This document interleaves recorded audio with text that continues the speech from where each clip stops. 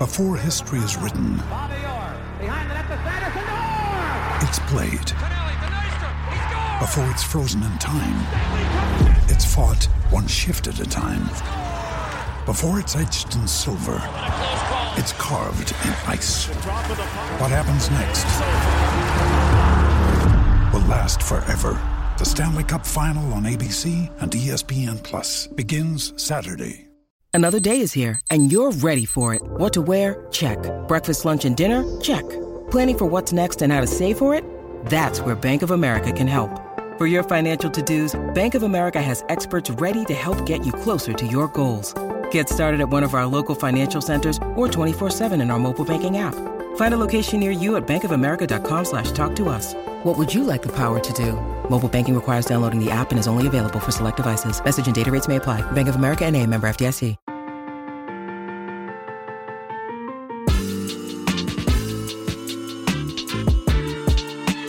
Hello Celtics fans, Redditors, other cool people. Welcome to a special early morning playoff edition episode of the Boston Celtics Reddit podcast. What a couple of games. The Boston Celtics up 2-0 on the Philadelphia 76ers heading into Game 3 tomorrow. Game 1, the 117-101 victory, where we really had their number, and in fact they couldn't buy a bucket, which obviously helped. And then Game 2, the 108-103 victory again over the Philadelphia 76ers. Slightly different story. We find ourselves down by more than 20 points in the second quarter, and you're thinking, damn, does this team really have it in them to lay down another freaking massive comeback in the Eastern semifinals, no less? Yes, they did have it in them. With me to break it all down and look ahead through the upcoming games, it's Jackson, aka Rickman Lives, and Joe, aka No Scroats McFly. Well, my first thought is I've been wrong. I thought Philly were going to win comfortably in the first game. It was obviously the complete opposite. And I thought we're going to come out with a split. So I guess we were going to win game 2. But obviously we didn't come out with a split. We came out with 2 from 2. And I'm very happy to be wrong. I was also very wrong about the role that Ojeleye was going to play in this series. I thought it would be almost a carbon copy of the approach from the Bucks, but instead, it's been Horford that's been getting those. Baines that's been getting those minutes. Bainesy, Yeah. Bainesy, he's been doing great. Spacing the floor. He's had some improbable shots going. He throws up. I don't know what it's like in the arena, but like from the TV, like watching it. Well, I shouldn't even say TV. From watching it on my phone, it looks like he's throwing up absolute moonbeams. Yeah, such a high arc. Yeah. He does have a pretty high launching point, as a 7 foot, whatever he is, guy. But yeah, just insane rainbows. And he's got an over the head kind of release as well, too. Like he shoots it. Oh, this will be fun. He shoots it a little bit like Larry Bird. Yeah. Yeah. Well, he is Larry Bird's father, obviously, so he gets it from somewhere. Occasionally with some of the accuracy as well. Yeah. But Aaron Baines, I didn't think we'd start with Aaron Baines, but why not? I've just written down next to his name, threes and offensive rebounds. I don't know the percentage of available offensive boards that have been out there to be pulled down, but it feels like Bainesy has grabbed the majority of them. And it's just been huge for us, and obviously spacing the floor and keeping Embiid out of the paint as well. Jackson, we've obviously watched the past 2 games as well. What are your immediate thoughts, given our prior predictions and how we're up 2-0 now?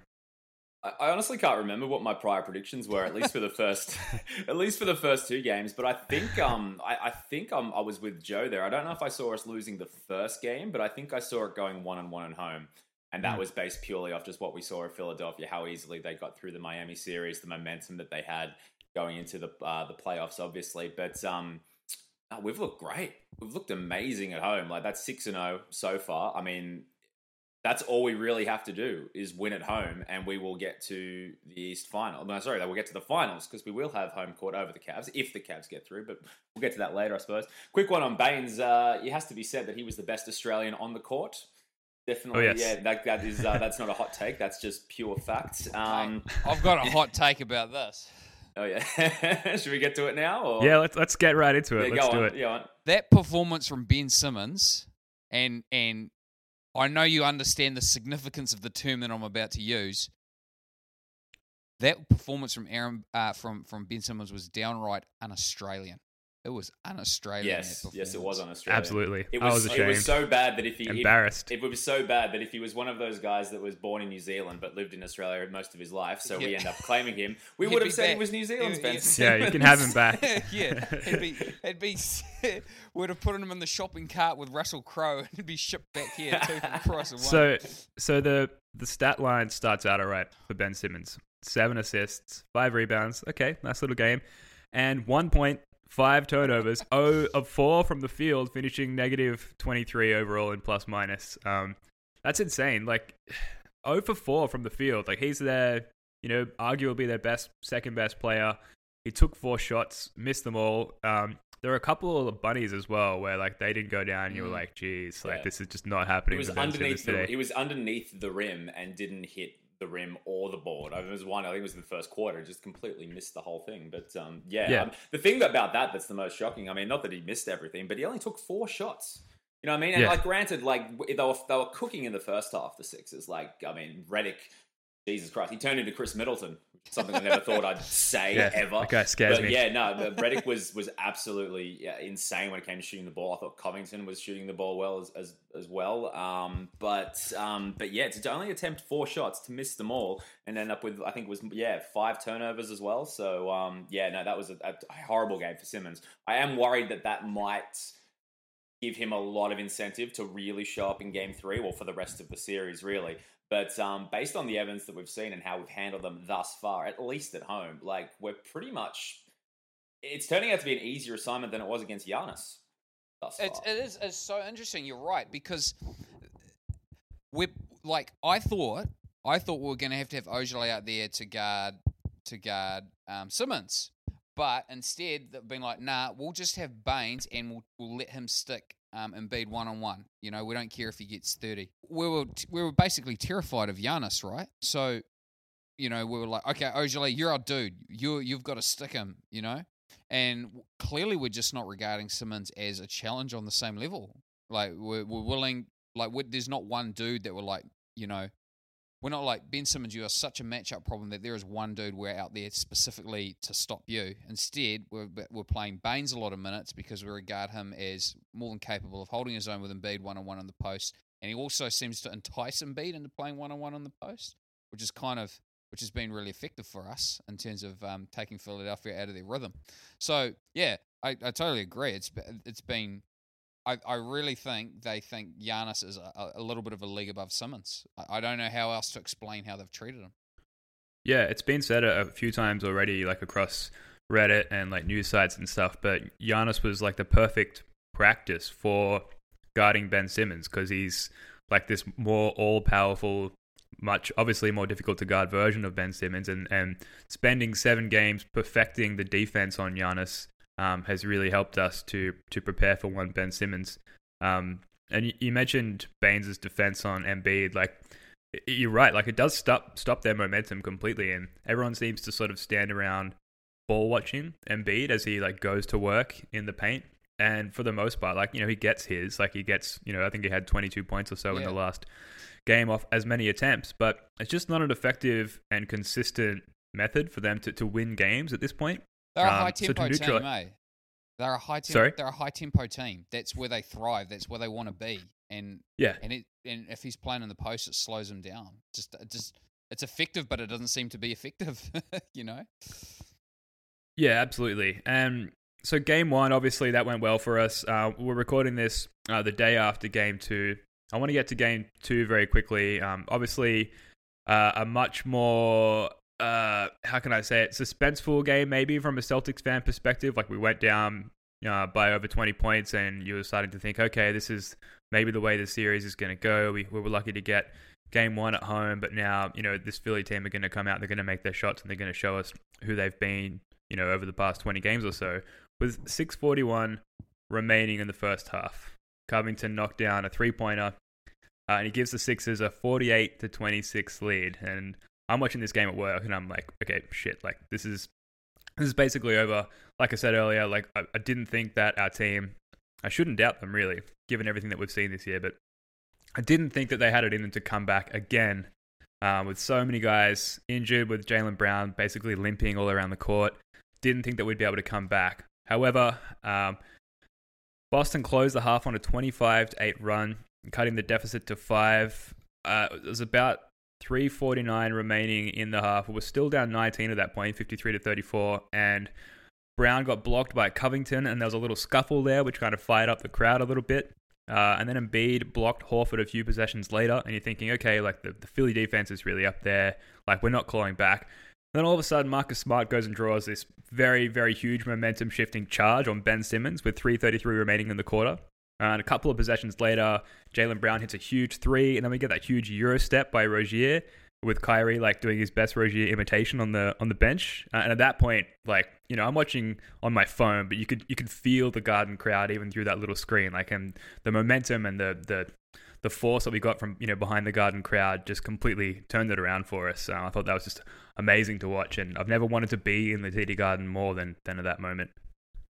Yeah, man. There was a post from Loose Boy on the Reddit, on the Celtics Reddit page. Jaylen Brown, quote, "Man, I've never seen the TD Garden like it was tonight. I think I'm going to remember that game forever." It speaks volumes to, like, saying you were just watching on your phone, but like the atmosphere was resonating through that, and you could feel it. Like, man, that run towards obviously the end of the half, which really was like the pivotal sequence of the game. You know, I mean, I hadn't quite given up. I mean, how many times have we seen Boston come back this season? But I just thought, you know, given the circumstances, given the personnel, given, you know, who we're up against, it was going to be a bridge too far. But I mean, once they make a few plays like that and the crowd does get into it, man, it's the momentum just can be, you know, way too much for other teams to overcome, you know, regardless of who it is. So, you know, that's going to give us hope, you know, in all the home games going forward. You know, as soon as we can bring the crowd into it with just a few good plays, then it's like you've got a sixth man out there. Beware the early lead, eh? Like, always beware the early lead. In basketball, it seems like the counter punch is often just a little harder than the initial punch, you know? So I wasn't actually watching the game at that point, so I sort of saw the score midway through this first quarter, and we were down like 6, and I was like, oh, whatever. And then I checked the score back. I had some work to do. I checked the score back, and it was like we're down by 12. And this is like after maybe Rozier had made his first 3.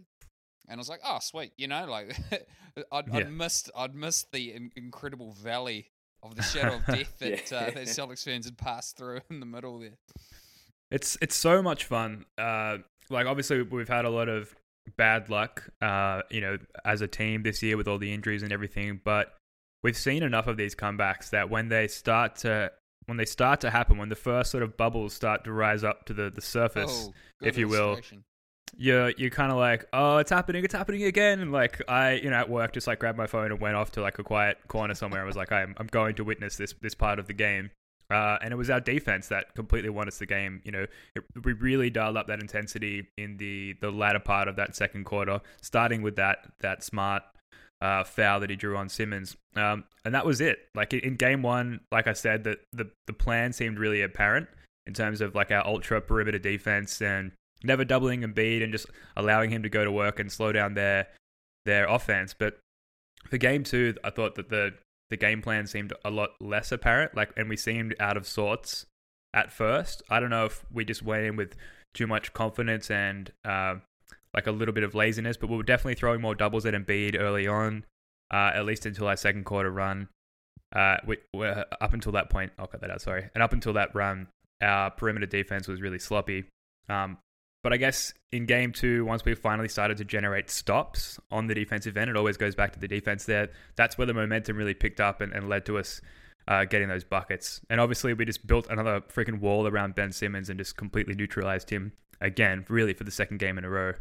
And it was crazy. We lost the first quarter 31-22, but we won every quarter after that, including going 28-19 in the third, which was amazing. Yeah, I think like, yes, you know, we got stops and got out in transition, and that's key to fueling a run. But the reverse is true in that the run for Philadelphia was keyed by a lot of like there's that super sloppy sequence where there's alliteration, super sloppy sequence. There was there's that real sloppy sequence where like McConnell got a steal and laid it in, and then we screwed up the inbounds pass, and then Covington got a layup off that.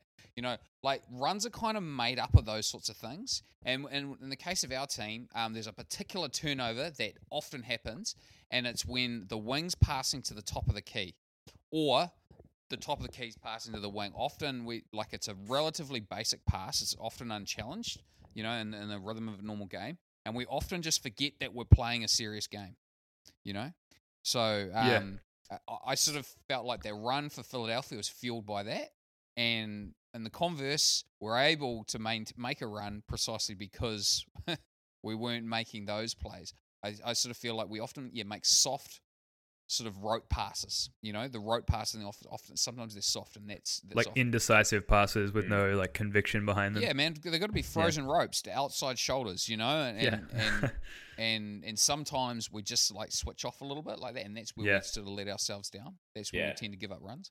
But for me, that was like the what's the word I'm looking for? That was the lowest where my confidence was at its lowest. I think when Philly got like another steal just off, like I think it was a pass from Rouge. I can't remember who it was, but whoever's playing the point just went to pass it out to the wing, like you said. And I think it was McConnell got a steal. I think Covington got a steal, and there were just those moments where like their defense was just ratcheted up like so much, and we could barely get a shot off, and they were just coming down and knocking shots down.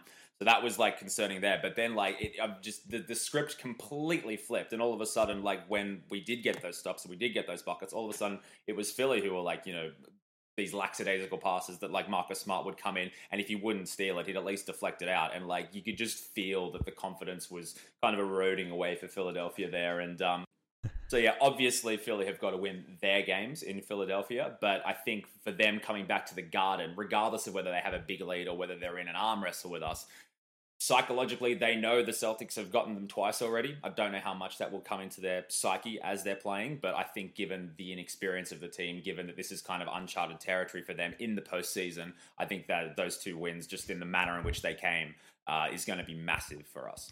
I reckon this is low-key a best-of-5 series. Like, that's a good call, actually. You know what I mean? Like the first to 3 wins is going to get there. Like I honestly still fully expect Philadelphia to win these 2 games coming up. And I'm not saying the Celtics are going to win until we get to 3 games, but once we get to 3 games, like if we get to 3 wins, we've got it. Whether that's forcing Game 7 in Philadelphia or not, But if we can win, it's such a spicy opportunity. Like, if we can just win one of these games in Philly, and that's such a stretch given that we couldn't win one in Milwaukee at all, but if we can just go back home for Game 5, taking one of these wins, then, like, it's basically like the series is wrapped up, right? Like, we play so well in TD Garden. If we can somehow manage to just steal a win on the road in Philly, that is so huge, and we're going to the conference finals. I think one of the stats that's been thrown around in the wash-up for this, I think where the Celtics are now 32-0 when leading 2-0 in a playoff series, and I think Philly is, I could get this wrong, but I think they're 0-11. So I don't like those stats when there's a big 0 next to it, because you just think it's got to change sooner or later. Yeah, that's right. It was the same with the Bucks. It was the same with the Bucks. Obviously, they brought it back, and everyone was talking about that's the shift game or whatever they want to call it. But if we get to 3, whether it's 3-2, 3-1, or 3-0, I think that'll be a wrap basically. This is something that maybe you might have had you couldn't really know about Simmons, but I felt like this game, like having 1 point in a game like this, having no impact in a really large game and being the most important, there's a mental weakness there right now. It might not be there forever, but there's a mental weakness. As we sit here in the year 2018, there is a mental weakness there. Like he's sulked in that game. He's straight up sulked. And that's exploitable, and home court, we have to be favored now, slightly at least.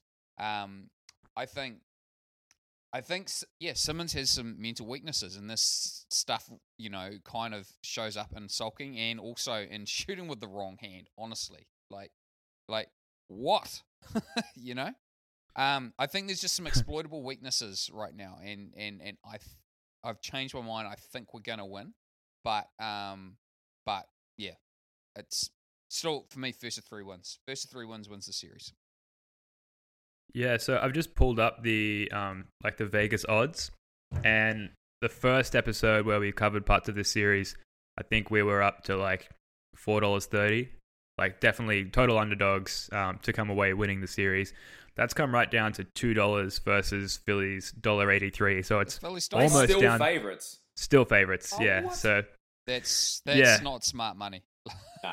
no, If it was I like mean, if it was like the Cavs or whatever, yeah, fine. But I mean, Philadelphia with home court, no. yeah. And so while we're there, the Cavs are paying $1.15 to take out their series against the Raptors, and like really no surprises that there. sounds Just- about right. So, We talk about bed shitting on this podcast, and wow, oh boy, How glad are you not What to be a a Raptors shitting fan? of the bed. Oh my god. Man, Uh, I just I- feel bad for them, eh? So, And- reading some of those things on Reddit, like on NBA Reddit, like talking about, oh yeah, like all the postseason, making adjustments, changing your plan, coming into the season, winning, getting first court, and Oh my it's God, all yeah. gone with 7 LeBron fadeaways in the second half of game two. it's so It funny to must me be that demoralizing. they finally got their 1 seed. They celebrate that, and they come up against the Wizards, who I'm certainly glad that we avoided.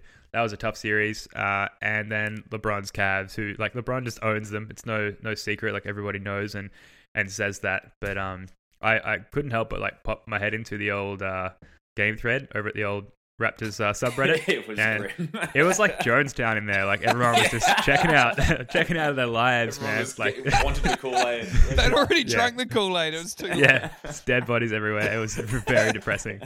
Poor Toronto. Now, before we move on to some individual player performances from the past game, we're gonna just do game 2 here. That comment thread that you called out, Jackson, Jaylen Brown's quote about the TD Garden, definitely worth a read on Reddit. A lot of comments from people who were actually at the game and sort of commenting on their experiences there from being at TD Garden during such a momentous occasion. Fevers Mirrors, who's a pretty prominent user on the subreddit, wrote, "I was there tonight, and it was an unbelievable atmosphere. So moments, it was absolutely deafening. So thankful to have witnessed a playoffs comeback like that." And then there's just threads and threads under that of other people's experiences. So definitely worth checking that out if you are like us and are so far away from Boston and TD Garden that you can't get there, obviously, unless you're made of money, which we're not. So definitely worth a look. Now, I want to move on to some individual player performances, starting with Al Horford. My question to you guys is, name one current NBA big man you'd rather have going up against Joel Embiid in a playoff series. Anthony Davis, but that's about it. Fair enough. Yeah. Fair enough. I would have been tempted to say Towns for a second, but no, I Nah. thought about his Yeah. performance. Nah. in the See, first one. No, not necessarily. Yeah. I thought about that, and those are the two names that came up. Maybe a healthy Porzingis in terms of Nah. bringing him out of the paint, but even with Towns and Davis, I just don't think that they have the perfect package. Stay with me here. That Al Horford has. And when I agree say with that. perfect package, I agree. obviously I mean player attributes and nothing else. Just reminds me of the DeMarcus. Do you guys see the DeMarcus Cousins thing when he was in Team USA? And Draymond had just had his incident with the. Oh, yeah. DeMarcus Cousins with the microphone. Draymond, this reminds you of anything? Oh, shit, yeah. So yeah, yes, obviously Anthony Davis, Karl Anthony Towns are better at certain things like shot blocking, athleticism, being not old, things like that. But Al Horford just is such a well-rounded player, and his passing and like the mental attributes that he brings really make up for maybe some of his shortcomings there in terms of athleticism. I at the end of the day, for how our team is, and given how young everyone else on the team is, I couldn't think of a more perfect fit at that position for us at this time than Al Horford. Do you feel like Al Horford has shortcomings athletically? I mean, he moves kind of weird, but Well, he does look a little awkward out there sometimes. I agree. But unathletic. Yeah, but he's not jumping and getting his head above the rim or anything like that. Like he's not sending a shot into the stands, that kind of thing. Yeah. So obviously not shortcomings, but compared to guys like Towns and certainly Anthony Davis, those are where you deduct some points, I guess, those areas. Because he's not so obsequious with his athleticism, right? Like he's Sorry, obsequious? yeah, he's a little more subtle, a little more understated. Yeah. Sure, yeah. I'm I gonna think Google that one later. I was going to say just revisiting who we'd rather have, I think if you're talking like pure defense, maybe Gobert as well. But like if you think about what he offers in terms of not just the defensive end, but also the offensive end, not just like the points that he scores, the plays that he runs as well. You know, when Embiid, if Embiid has to come out of the paint to guard him, as we saw in the I think it was the second last possession that we had, which wasn't free throws, when it was like the clock was winding down 15 seconds, and they basically, Tatum had an open three, held it, which I thought was, it was the obvious thing to do, but you just felt like, given the crowd and the vibe and everything, he probably could have taken it, probably would have made it. But anyway, if we missed it, we would have been in a problem. They held it, they got it out to Horford, they ran the clock down, and he just beat him completely, like, just off the line, and he got to the rim completely unchallenged. And this is like, you know, a defensive player of the year candidate. And, you know, I do kind of, I do understand where you're coming from in terms of like the athletic shortcomings and whatnot, and how he is a bit more obsequious with his movements and whatnot. But I mean, that was just a straight blow by, and it won us the game ultimately. So yeah, look, I need to just hop in and say that I don't want this to be about any shortcomings at all. Like that's definitely not the point that I'm trying to emphasize. Sorry, Ben, I'm not trying to throw into the bus. I'm just trying to create a little energy here. Yeah, no, totally. But really, I mean, Al Horford, he's definitely the perfect person for that position at this time for us. And he has no holes. This is always the thing right. about Horford, right? Like, he has no holes. You can switch him credibly onto a lot of ones, right? And you can definitely switch him 2 through 5, and you know, and you know, one thing that's kind of becoming a little more obvious watching Embiid is that dude gets tired, man. Like. Yeah. Like, he is a big unit, absolute unit, that lad. Look at the size of him. And he's just like, it's just hard, you know, for him to keep that level of effort up right the way through a game. And by the end there, I don't know whether it was the foul trouble or Embiid was just kind of exhausted. Yeah. Well, I was going to say, he's never played playoffs before. So like the whole playoff intensity is obviously going to be something new to him. And given that we're now in, you know, midway through the second series, you know, it's I guess I never thought about it like that, but I mean, the fatigue for someone like Embiid, if it doesn't get better, if he continues to have like these moments where he does look fatigued and he does look slow, then I mean, that's just something that another thing we can take advantage of. So you got to hope that that's the case. Hopefully it just wasn't, you know, his head dropped and, you know, they just weren't putting in as much effort. But I couldn't envision that being the case, particularly when the game was as close as it was. Let's flip the question on its head. If you're Philadelphia, is there any center that you would want to see less than Al Horford out there right now? Right? And surely you would be way more comfortable if you're Philadelphia, right? You would be way more comfortable if he was up against Porzingis, or if he was up against Towns. Like, Embiid, Horford's a really bad matchup for Embiid, you know? Yeah. That's kind of Horford's, I don't know, one of his greatest qualities is that he's serially underrated. You know, he's a perennial all-star, and no one, you know, even, you know, talks about him, you know, in that level. You know, he's just, everything he does is like kind of quiet. It goes under the radar. If he like had 2 or 3 like, you know, big dunks, or like, you know, was averaging maybe 5-6 more points a game, then he might have that kind of coverage. But I think the fact that he is so subtle and he is kind of like in the background, but also always prominent in the play, people who don't really watch a lot of basketball or really like, you know, get in depth to it, they'll see Al Horford and they'll say, oh, well, that's not Karl Anthony Towns, that's not Porzingis, that's not, you know, whoever you want to, you know, name there. This should be easy. And the underestimation, if that's what it is anyway, is just playing right into his hands. So, you know, keep underestimating him. It's brilliant. Yeah, Al Horford, 13 points, 12 boards, 5 assists, and 55% from the field, finishing a team high, plus 21. And really the noticeable thing is when he checks out and offense shuts down completely. Not completely, but it's a noticeable difference, and you're kind of holding your breath until he checks back in again. Terry Rozier, a.k.a. Terry Lobzier, a.k.a. Scary Terry, he's learned how to throw an alley-oop pass. 20 points, 9 assists, 7 rebounds, plus 17, and also 0 turnovers for the game. Wow. He's just been amazing at home for us this season. It's going to be interesting to see. We're really going to need him to be the TD Garden version of Terry Rozier to steal one of these games in Philly. But like, even when he starts slow, and he started a little slow in Game 7, and he started a little slow in the last couple of games. And you think maybe he's regressing a little bit, maybe going back to the on the road version of Terry Rozier. He just keeps coming up like super, super clutch. And it seems like in these fourth quarter situations, like he just can't miss. And he's always sort of there at the right time and making these game-changing, momentum-shifting plays or shots, which just obviously help us come out with the win. I just feel like that's been such a consistent contribution that he's made to our team in the playoffs, and that's really exciting to see. As you know, he was like our third string guard at the beginning of the season, and now he's like basically our star point guard. It's amazing. Okay. We talked about hot takes. Jackson, do you want to maybe introduce the segment? Introduce the Large Hadron Collider. Yes, I would. Hot takes. Because I got a little something about Terry Rozier. Beautiful. All right. Well, let's get into it. This was a message that for the listeners out there. This was a message that I sent to the boys. I think it was yesterday or the day before, and we were just throwing out, hot takes we should have. And I looked up what indeed was the hottest matter, whatever you want to call it, in the universe. It's actually found on Earth in the Large Hadron Collider in Switzerland when they slam gold particles together for a fraction of a second, 7.2 trillion degrees. You don't get much hotter than that. So here's my 7.2 trillion Large Hadron Collider take here.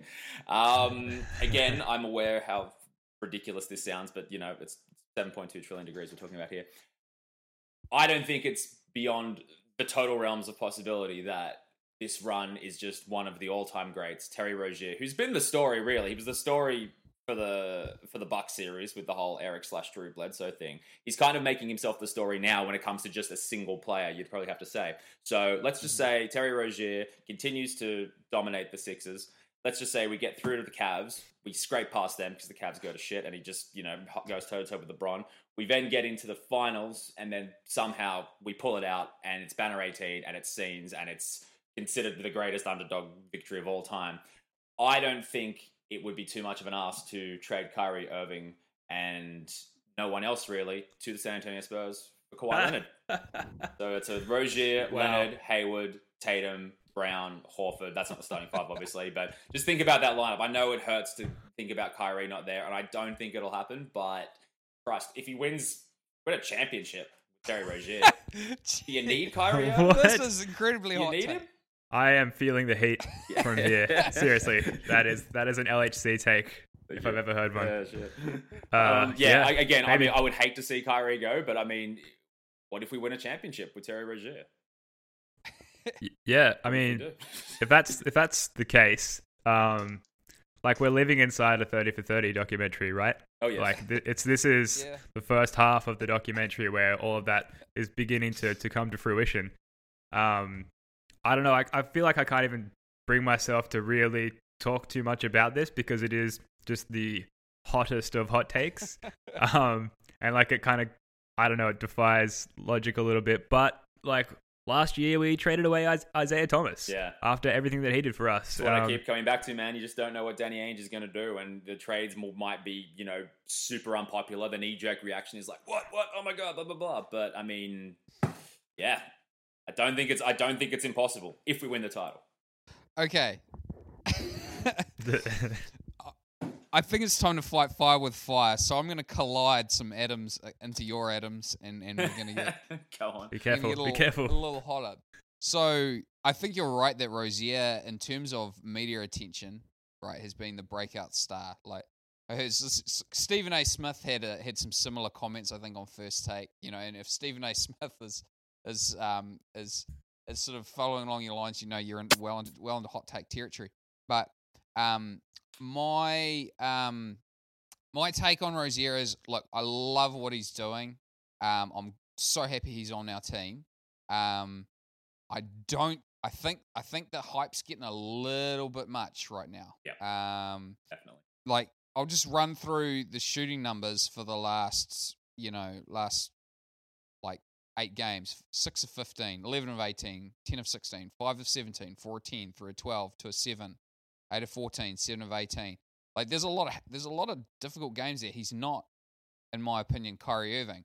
But my hot take is kind of like the corollary of this, right? So if you think that Rozier is this guy, right? Can you play him with Kyrie Irving? Right? Can you defend him? Can you send him out there as is he a starting quality? Is Rozier a starting player, right? If if you think he's this guy, you say yes, he is a starting player, right? Okay. So is Kyrie Irving a starting player? Well, yes, Kyrie Irving is a starting player. Okay, so we're going to have Rozier and Irving out there together. Is that defensively feasible? I don't think it is. No, me neither. Because we saw what happened look, Rozier can defend his position, no doubt, but I don't think he can defend up a position. Like, I'm okay with him on, say, Redick, but against Middleton, nah. Middleton roasted him all series. So I don't think that's feasible. So to me, if you think that Rozier is this dude, all right, this is where we kind of collide and come together. You have to. If you actually think that Rozier is this guy, you have to think that we trade Irving, right? I don't see, because who else can you trade, right, to get another piece? And two, what else are you going to do with Rozier? He's either starting for us or he's not, right? He's either, if he's got a long-term future with us, it's as a starter and it's as a starting point guard. So if you think that he is that guy, then you've got to trade Irving. And if you don't think he is that guy, then to me, Rozier is ultimately going to be the guy that moves on. That said, I'm in no hurry for Terry Rozier to move on. I'm thoroughly enjoying it. Yeah, look, if it's coming down to, there's been a lot of Rozier versus Smart talk, which I think is a solid argument, and I'm constantly toing and froing on where I stand with that. But if it's a question of Kyrie or Terry Rozier, Terry's been great, but you're keeping Kyrie Irving 100 times out of 100 in that situation. Yeah. I cannot be convinced otherwise there. But it's all about hot takes, so there you go. I think the Rozier situation will come down to what happens with Marcus Smart. Maybe that's obvious, but if we can re-sign Marcus Smart for a mid-range contract, like your $11 to $12 million per year sort of contract over maybe 3 years, then that's a good contract. And I can't remember where I read this or heard it, but we don't have a lot of those contracts currently. We've got a bunch of rookie contracts and we've got a bunch of max contracts, or they're close to max in Kyrie's case, and not really anything in between, which when making trades can be a difficult spot to be in because you don't have that sort of mid-level piece to throw in. If we can get Marcus Smart on a contract like that, I think that automatically puts Rozier on the trading block. That writes the check, if you will. It fulfills the destiny. I'll cut that out. That doesn't make any sense.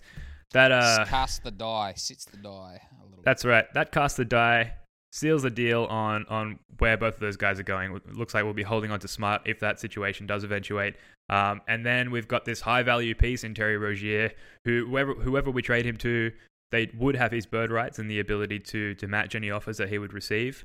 That is a very potentially good pickup for any team that would work with Danny Ainge on a trade in that situation. So really it comes down to what we do with Marcus Smart. I think if we can get him for a fair price, then it's see you later, Terry Rozier. Being counterpoint. Sure. Counterpoint.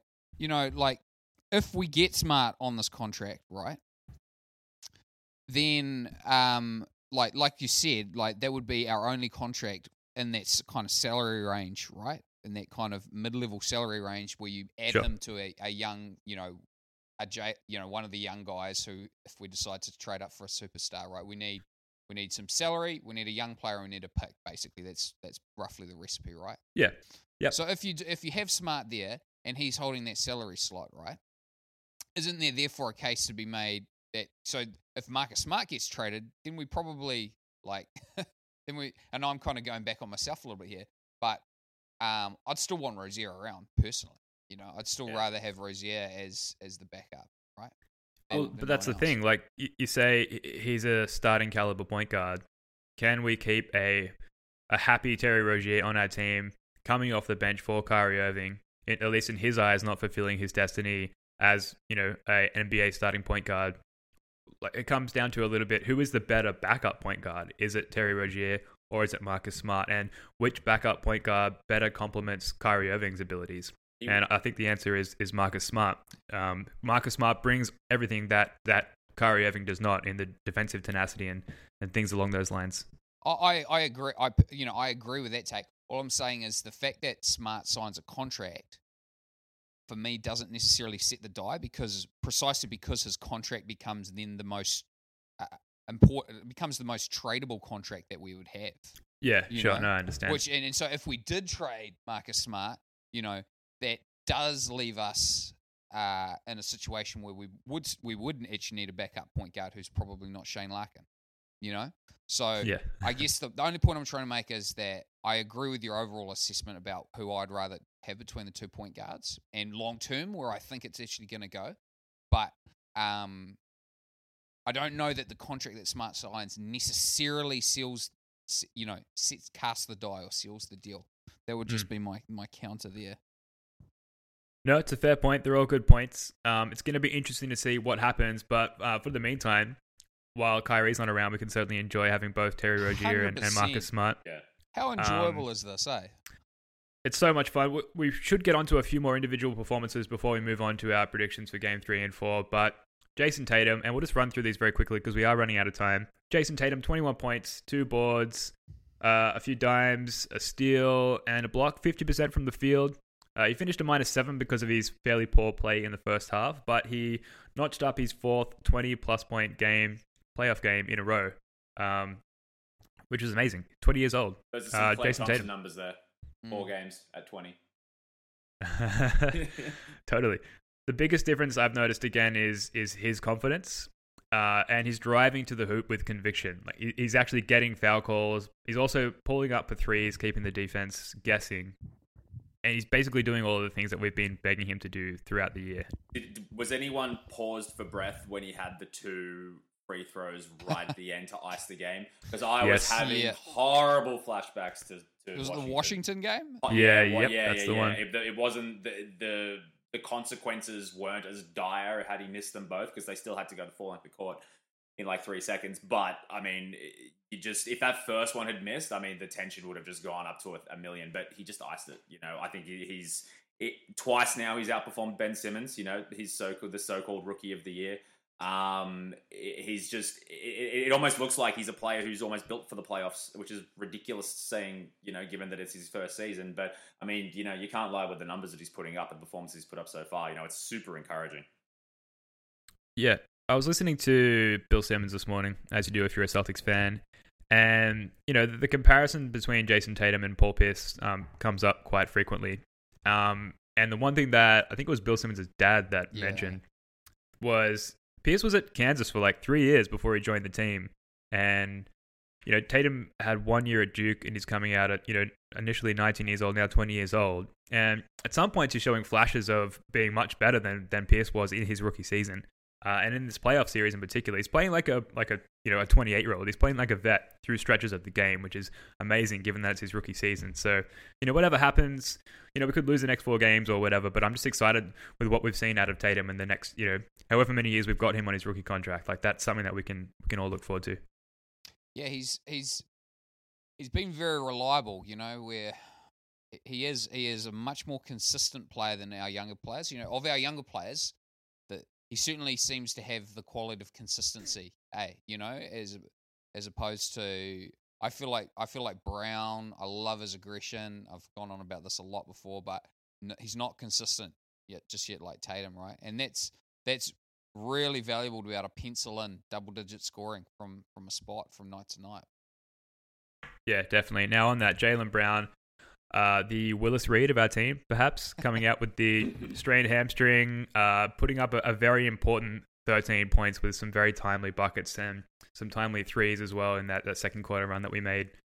He was very clearly wincing on some of those plays. He went up for that put-back dunk, I think it was, or just the fast break dunk rather, off that steal early in the game, and you could see immediately like he was sort of not really enjoying himself out there. And there was a quote here from Jaylen Brown regarding his injury. So basically, Tom Westerholm, I think his name is, said Jaylen Brown said he went against the advice of his doctors by playing today. He told them he was fine, and he was quoted after the game regarding the injury. It's a pretty sizable risk of re-injury. He said that he's a little sore, but he said he doesn't intend to miss any games. He thought he and the medical staff strategically did a really nice job of setting up a plan there for that injury. Ooh. Yeah, it's a tough one, isn't it? Because I mean, I think I said this on the last episode. Like, I would like to see him play through it if there is no significant long-term ramifications. I mean, what's the worst case scenario on like a pull or a torn hamstring? Is it like I really don't know for the life of me, but it's not going to keep him out of the start of next season. Let's put it that way. No. So you do want to see him kind of throw caution to the wind a bit and do that heroic performance where he goes on, he plays through the pain, he gets us there. But if he was to play the next game and was to get injured early, and we were to lose that game and then lose the next game, then all of a sudden the momentum has shifted.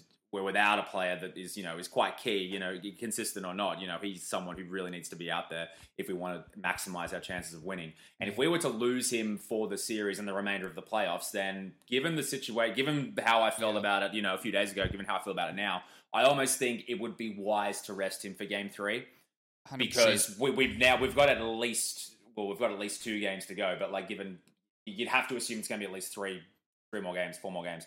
So I think resting him is probably the best option for game 3.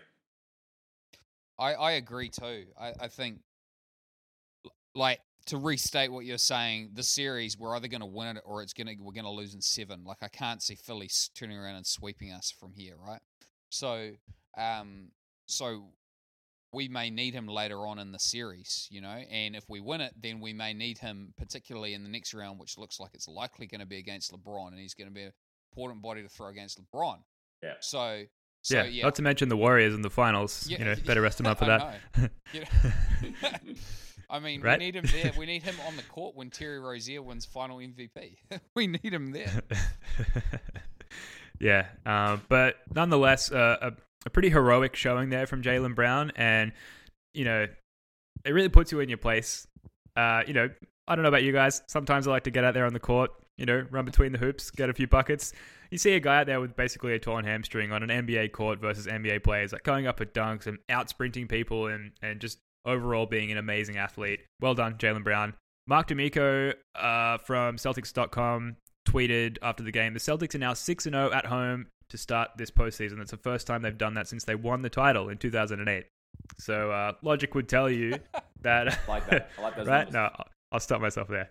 A few other thoughts and tweets from post-game. So Boston.com tweeted out, Marcus Smart on the group heading to Philadelphia. I'm real confident. This group, the tenacity right now, is a different feel. Everybody is trying to help one another out. Yeah, I mean, it's not really a hot take there from Marcus Smart, but it's good to hear about the confidence heading into Philadelphia. We really do need to win one of those games, like we've said earlier. If we can steal one in Philly, that's it. That's a series, in my opinion. Adam Himmelsbach quoted Marcus Morris. So he interviewed him after the game. Marcus Morris was told the 76ers were favored in each of the last 2 games. And he replied, were they favored? Yeah, he was told.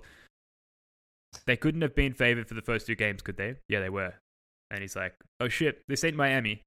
Good call. Absolutely. This is not Miami. Eric Spoelstra is a great coach. And when they couldn't form a wall as we have over Ben Simmons, I was worried that there was nothing that could be done from the Brad Stevens Boston defense side of things. But, we're attributed with the best defense overall for a reason. And we've really shown that against Ben Simmons. That's been really good to see. Ben Simmons on his offensive struggles. Mentally, I was thinking too much, overthinking the plays, and I wasn't just out there flowing and playing the way I play, which is free. We didn't let him flow. We didn't let you flow, Ben. No flow to be had, mate. We cut off his oxygen. That's those live ball turnovers and long rebounds, man. That's what they feast on. Yeah, absolutely. And one person I thought they probably should have left out there. It's a tough decision to make from a coaching standpoint because obviously you want to go with your guys, as they say. But TJ McConnell out there in the fourth quarter when he came out and they took the lead, and in my head I'm rocking back and forth and I'm going, McConnell game, oh shit, it's happening. And then they took him out and then we went back up and we won the game. It's as simple as that. So I don't know, if you're Brett Brown in that situation, are you leaving him out there? I was going to say, if it was Brad Stevens in charge of the Sixers in that situation, you could just see him leaving him out there, wouldn't you? I mean, I understand the importance to get your main guys involved, particularly when, Ben Simmons is considered like, your franchise, star. You don't want to leave him on the bench and, not have him involved in what would have been, a very huge gutsy win from the Sixers. But, I mean, it was working for them and we were having a lot of joy defending Simmons, but McConnell, like, with just this little white guy, was getting offensive boards and, playing quite well. And I think if they had kept him out there a little bit longer, things might have been a little bit different. At the end of the day, though, we were talking about, TJ McConnell, no disrespect to the dude, but, that was one of those, you feel like it was one of those anomaly sort of performances, as brief as it was, where he was, having his way with us to a degree. But look, I understand why he put Simmons back in, because you need the guys to perform if you're gonna have any chance of progressing. But I think if it was Brad, I think he would have kept McConnell out there. I feel like if Philly's gonna beat us, Simmons is gonna be the reason why. And so, he really is their identity. In the same way that Marcus Smart really is our identity, right? You know, Simmons is the identity of the Sixers. They are at their best when he has the rebound or he has the steal, and they are off to the races.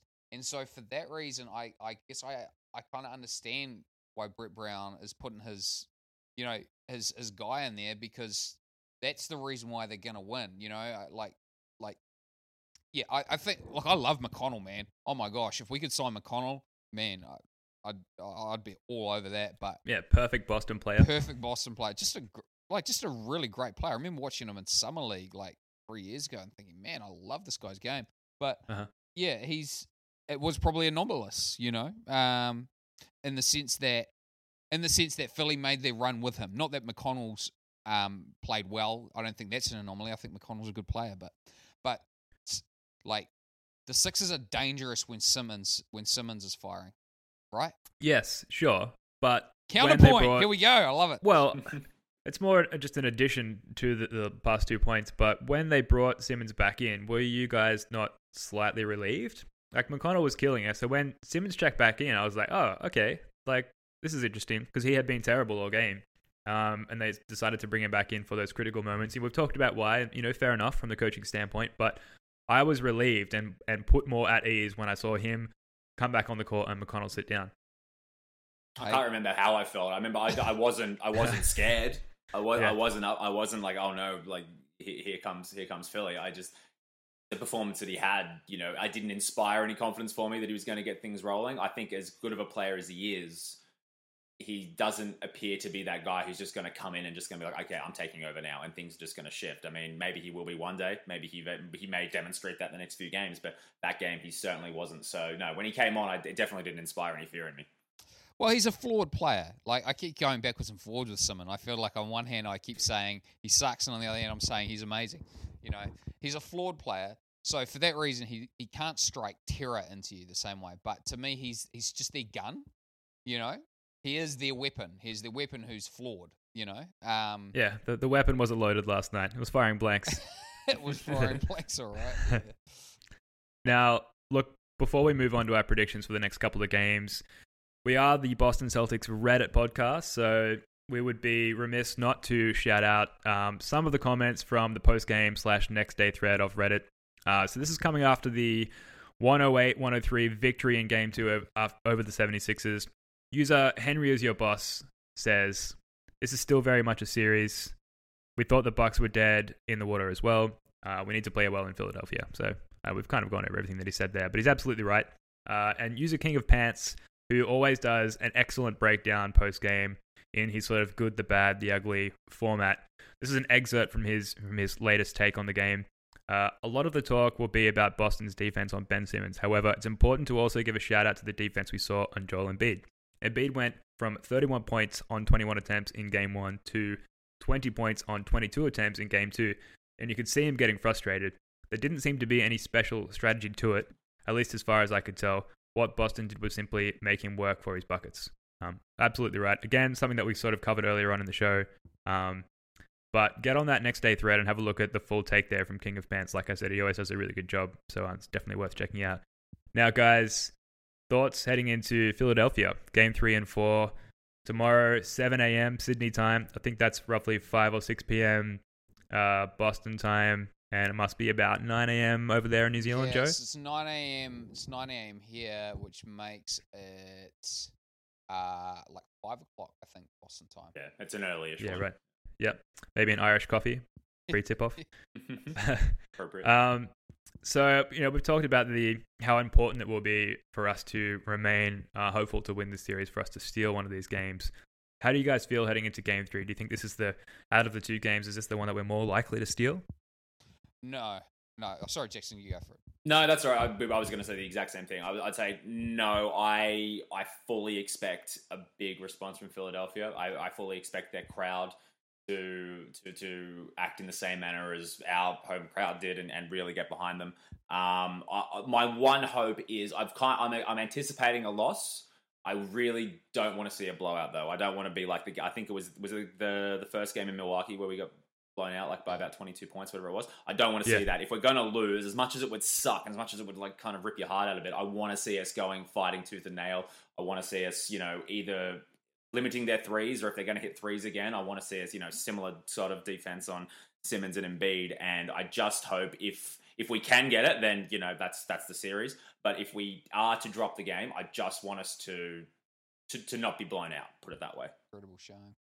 I feel like that tomorrow's game 3, is the one that we are more likely to win out of the two. Oh, okay. Reason being that if we allow them to win a game, then all of a sudden the momentum has swung back in their direction. I think the message in the locker room from our coaching staff will be along those lines, that as soon as we let them, take an inch, they will take a mile, or however it's said. As soon as we allow the momentum to swing back their way, they're going to take it and run with it. And we really can't let that happen. I really think that the message is going to be that out of the two games, tomorrow's game is the most important win for us for that reason. And once we go up 3-0, that's basically it. I feel like, Ben, like your position on this series is like, you feel like it's similar to the OKC San Antonio series from back in like 2012 or whenever it was that. Yeah. Would that be fair? Can you remind me what happened in that series? Well, the Spurs went up 2-0 at home and then lost the next 4. So, like, the analogy is you've got a young, fast team up against a sort of veteran team. The veteran team goes up 2-0, and then all of a sudden the rug gets sort of pulled out. Yeah, sort of. I just don't think that we should allow them to develop any momentum.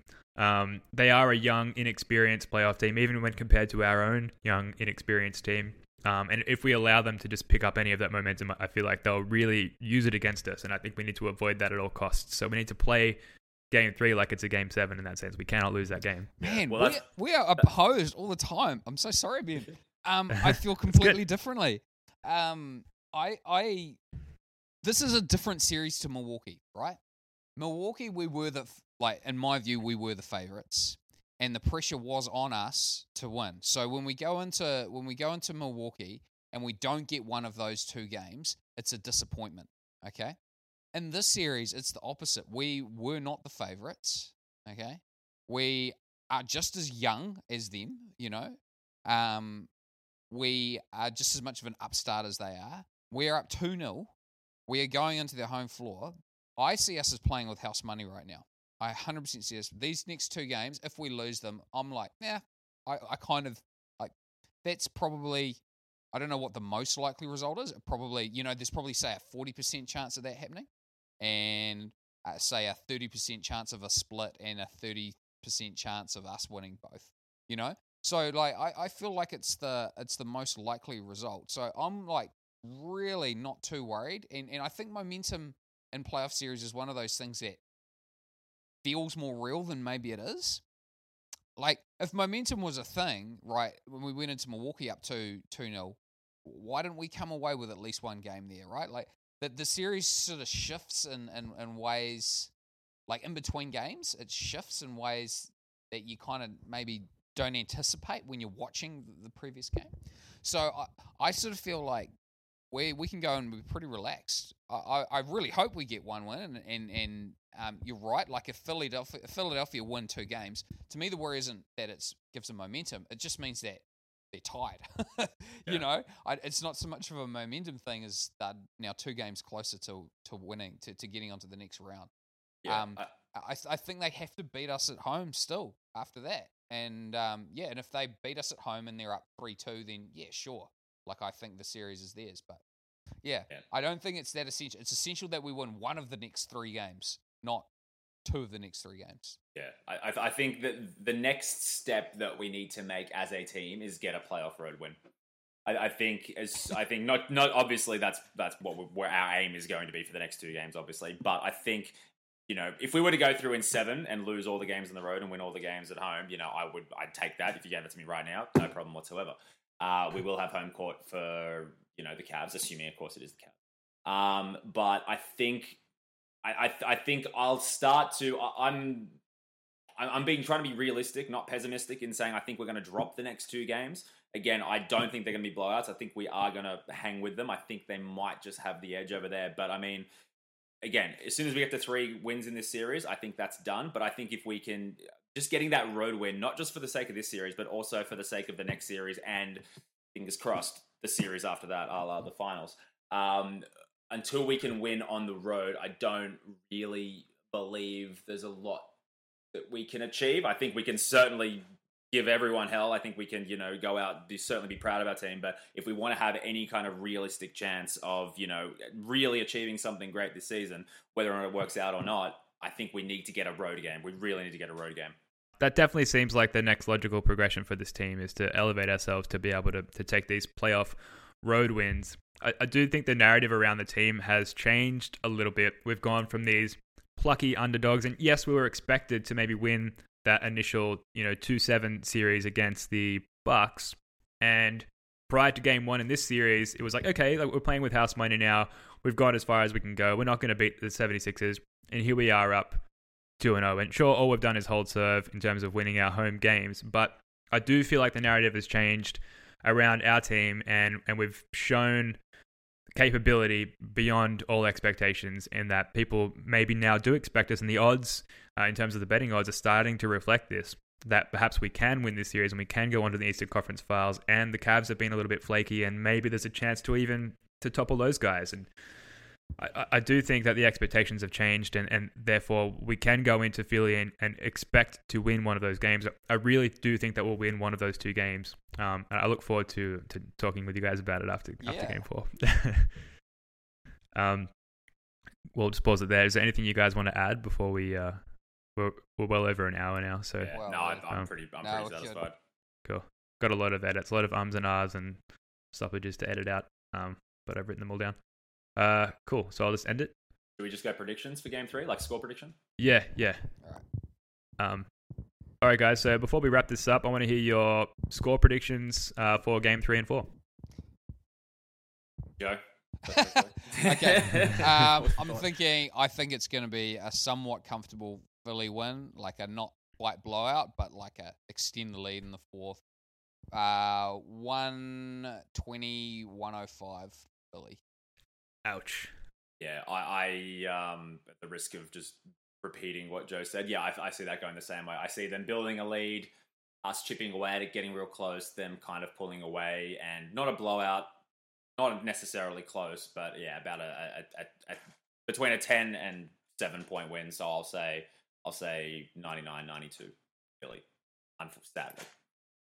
I'm going to go the 101-97 Boston Celtics victory over That's what I wanted. Philadelphia 76ers. A scrappy, messy display of basketball where our defensive tenacity gets us over the line as we hold them to under 100 points, just tipping our heads over 100 ourselves.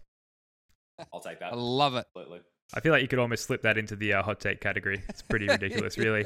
That's the medium setting on the microwave. Definitely hot, but definitely you can eat it. You can eat it straight away as well too. Great. All right, that'll just about do it for this playoff edition episode of the Boston Celtics Reddit podcast. Joe, Jackson, enjoy these 2 games in Philly. Looking forward to doing this again sometime after game 4. Will do. Go Celtics. Yeah. All right. Thanks again, everyone out there, for listening. If you're a fan of the show, I know this is hard pressing all of those buttons, but please go ahead and subscribe to, rate, and review our podcast. You'll find us on Apple Podcasts, Stitcher, SoundCloud, and a bunch of other platforms, and soon Spotify as well. In the meantime, go Celtics. Let's get this win in Philly tomorrow, and we'll see you all after game 4. Peace.